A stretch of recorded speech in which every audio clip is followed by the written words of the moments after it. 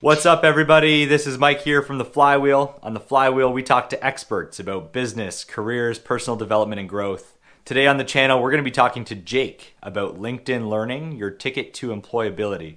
Welcome to the channel, Jake. Maybe we can start with a quick introduction. Absolutely. Great to be here. My name is Jake Hirsch-Allen. I run workforce development and higher education systems for LinkedIn Learning. I also co-founded Lighthouse Labs, and I'm on a few nonprofit boards up here in Canada, but spend most of my time focused on the US from a home base in Toronto. Welcome again. Maybe a great place to start is a little bit about you. Before we talk about LinkedIn Learning, I think it's really important to know our guests a little bit better. My path has been very winding. When I joined LinkedIn, our CEO then called me the weirdest hire that he'd ever made. And that's because I started out as an international criminal lawyer. So I actually defended war criminals in The Hague and Cambodia. I clerked at the Supreme Court of Israel, came back to Canada and changed gears completely within law and became an intellectual property lawyer. So I worked on access to medicines, I lobbied for pharmaceutical companies, I litigated for what are called patent trolls or people who own intellectual property. And all of that allowed me to confirm that I'm a terrible lawyer. I am not detail-oriented. I am not big on adversarial situations or conflict. So I relatively quickly shifted gears again. And what I love doing is connecting people. From really, really early days, I think because I was always running around my dad's feet, he was a diplomat and trying to sort of shake people's hands as a kid, I learned to network. And so that fixation on networking got me the nickname JakeDin. And very few people were surprised when eventually I joined LinkedIn. But in between my lawyer days and my current employer, I founded Canada's largest software development bootcamp, which is called Lighthouse Labs. We did that because a bunch of friends kept coming to me when I was a lawyer saying, hey, can you help me build an app? Can you help me build a website? So we built an agency doing that kind of work. And we couldn't hire enough developers, so we built a school to teach the developers. And really, that was what brought me to my current role because it got me into education. I had been on the side guest lecturing at McMaster University, ended up teaching full-time there for 5 years. And then at the same time, I started, as I said, this boot camp to train developers for originally our company and then now hundreds of other companies across Canada. I think technically Lighthouse Labs graduates more software developers than any university in Canada other than Waterloo.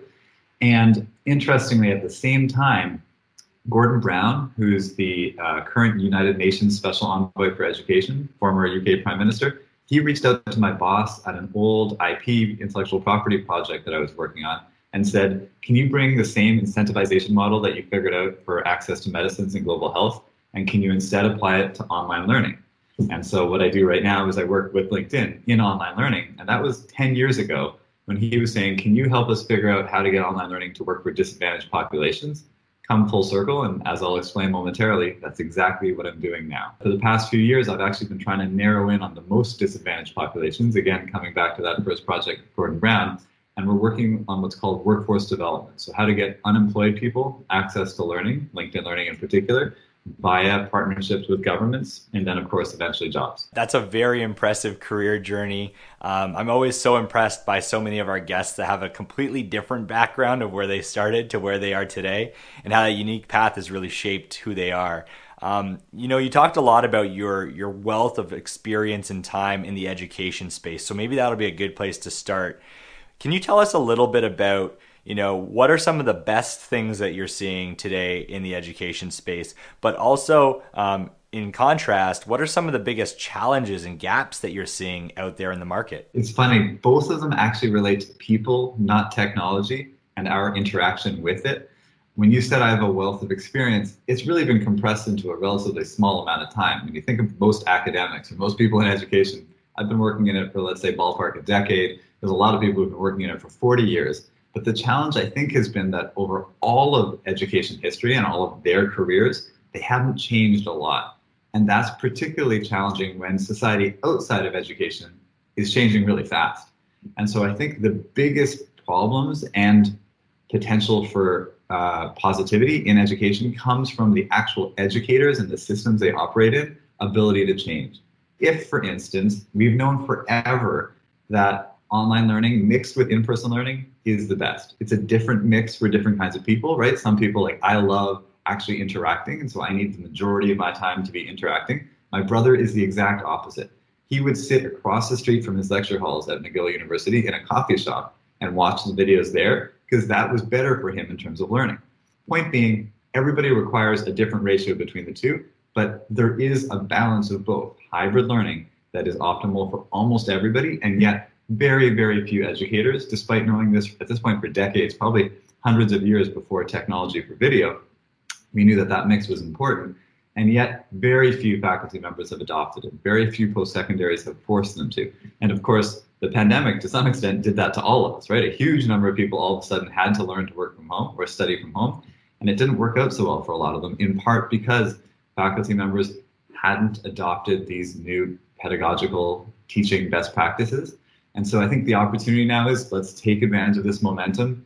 Online learning and education in particular is one of those areas where we really have to capture this new reality. If I were to summarize the challenges that education is facing right now, they actually relate to the social determinants of educational success, as opposed to anything that's wrong with the education itself. i.e., if somebody has access to high broadband, if they have a roof over their head and food to eat, the chances that they'll be able to get through a community college degree or even just access LinkedIn Learning online in a positive and in a manner that benefits them will be far, far greater.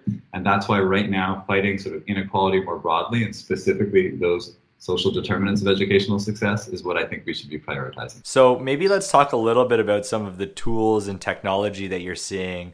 Obviously, there's a piece around the equity and access to that, but what are some of the ways that you're seeing technology, tools, and the availability of information helping impact the whole journey of education in general? In many ways, we have come to the age in which education itself is democratized. What's interesting for those of us who are really keen on the internet from the early days, early adopters of everything from Wikipedia to IRC chat forums, is that for us, we thought that was going to be the time when all of a sudden everybody would get access to education and you really would have sort of the democratization of education. Instead, I actually think the pandemic resulted in the sort of acceleration of the next industrial revolution, our current technological revolution, to a point where we actually do and will have a dramatically larger population accessing education than ever before. And the next question is, how do they get jobs? I think we've actually solved many of the problems with access to, again, educational information. And Wikipedia is my favorite example because it is so democratized, but there's everything from tons of other open educational resources or some of the LinkedIn Learning resources that we'll refer to later on, which folks can access for free in order to upskill themselves and sort of get themselves on the track to a new career path. The other challenge, of course, though, is we need the employers to hire these individuals. And I think we are going to face a bit of a sort of macroeconomic reckoning as skill levels, human capacity, and capability increases. And as the labor market then has to adjust with the fact that automation has also probably decreased the number of people necessary in certain professions. So we have to reallocate them quite rapidly to new workforces. What's your thoughts on what you're seeing from what's existing in education today, what exists sort of in the sphere of online digital learning tools, and any gaps between that and employability and sort of workforce readiness? Where do you see those things playing together? Do you think that the technology and some of these free resources are helping people close that gap? Do you think sort of the education system as it's built gets people ready enough to go? I think we actually do have an opportunity right now to transform the way that education works because of the gap that existed between the technology and most people using it. So all of a sudden now, we have not just people accessing massive open online courses, but completing them. We have people not just interacting with video online, but also beginning to interact with other people and assessments. And sort of, it's not just consumption passively, but it is interaction in the fullest sense of the term. And that's where learning really works best. Again, where people are not just sitting passively and listening to a video, but rather interacting with other people or playing around with Excel files or coding into an actual online repository. And so it's that additional interaction that I think will solve a lot of the problems that have existed to date in technology. Another interesting phenomenon, and one of the areas that I really like to lean into, is sort of assessment, because I think it captures some of the challenges with human-computer interfaces, is that certainly technology is going to democratize access to education as a whole, but we're also moving in a direction where those who are able to learn in person often benefit more and are more privileged. So in-person education becomes more elite. Fewer people are able to go to the top colleges or universities in the world. More people access online learning. And what we then have to solve for is the gap that could create between those who are exclusively learning online and those who are learning in person. And again, I think part of the way to overcome that gap is to do interaction and things like assessment better. Why? We can assess how well somebody's coding relatively easily if they're solving a simple problem. Once they get up to problems that require creativity, even a computer has a hard time comparing two different people's creative solutions. At the same time, people who are doing assessments of human skills have a hard time to this day, let alone computers, trying to assess somebody's human skill, right? Whether I'm good at being charismatic. How would a computer evaluate me on that right now? Certainly AI is going to catch up. But I think it's, again, that gap between the measurement of human skills and even how humans interact with computers and where we're at right now. As that closes, we're really going to engage the next level of education and the empowerment that it can create. You've talked about skills and sort of readiness for industry. Obviously, we can't talk about every industry and every skill, but for people in business, because that's what we talk about here on the Flywheel, what do you feel are some of the skills or learning paths that people should be considering today if they haven't already? I always think it is the balance between human and technical skills that is going to be most effective. And for somebody like me who needs a lot of variety, alternating between courses on each is actually helpful in that respect as well. So as an example, the human skills of critical thinking, of creativity, of working in teams, those are always going to be essential and will always give you a leg up. The many stats on how people with technical comp sci degrees or engineering degrees make more money right off the bat, but then over the course of entire careers, it's actually people with the BAs who often make more money.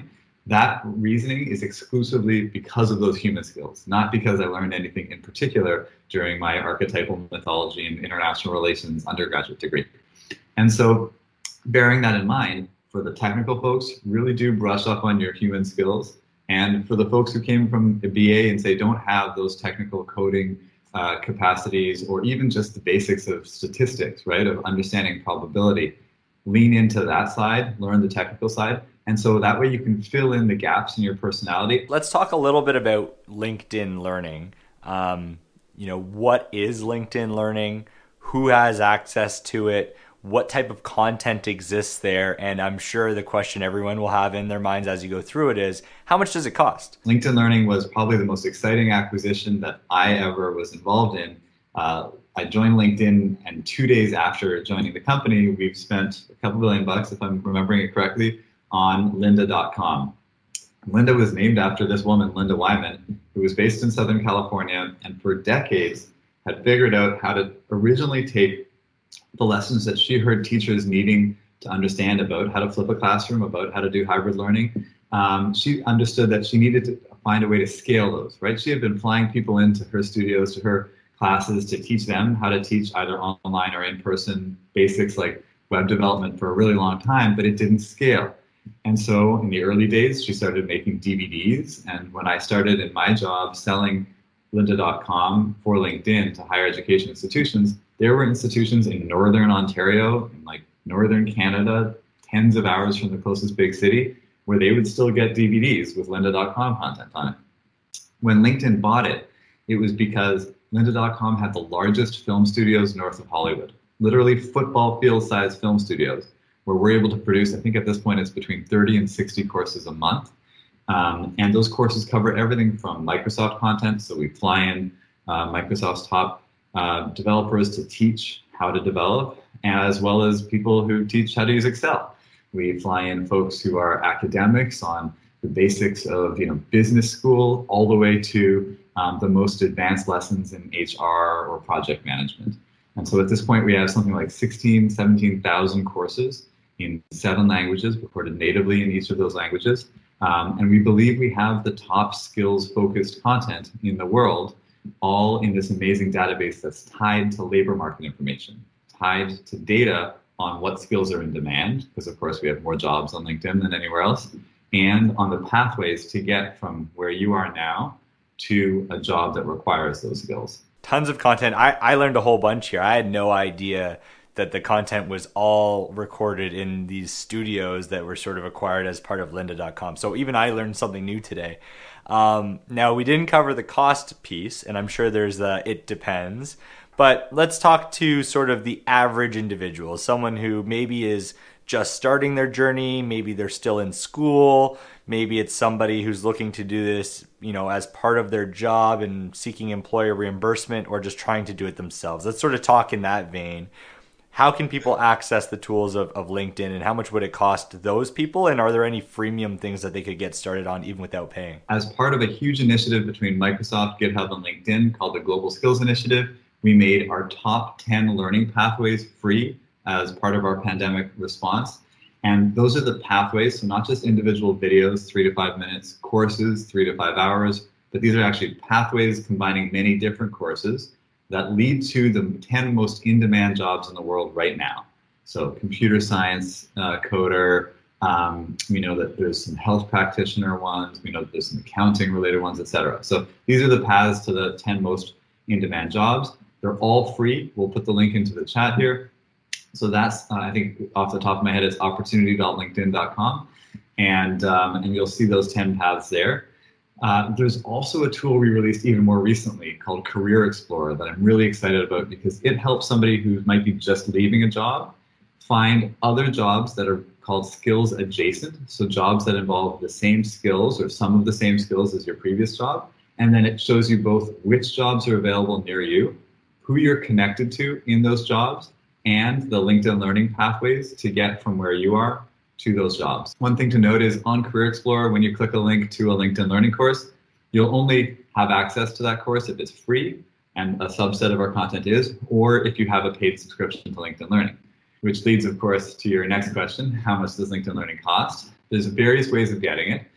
So if you buy a premium subscription to LinkedIn.com, that actually comes with LinkedIn Learning right now. If you're on a team, you can also buy just either a subscription to LinkedIn Learning, or you can buy it from, for your entire team. For instance, at the Toronto Public Library, LinkedIn Learning is the most used resource available there. So you can get it at the public library for free as well.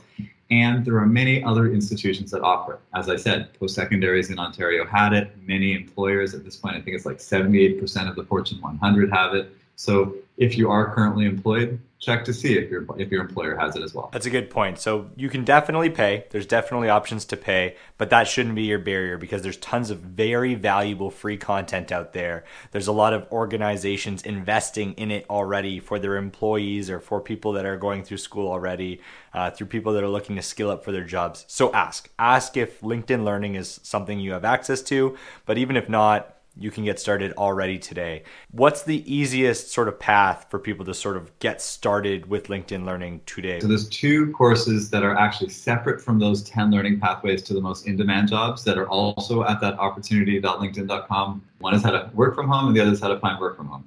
And if you combine those 2, I think you'll probably find the content on LinkedIn Learning that's necessary in order to learn how to learn at home, which is the key to all of this, right? We all just need to be able to figure out how, on an ongoing basis, to continue to always be going through lifelong learning. LinkedIn Learning is one way to do it. There are a variety of open education resources available all over the world that can supplement it. YouTube, of course, is another great source of them.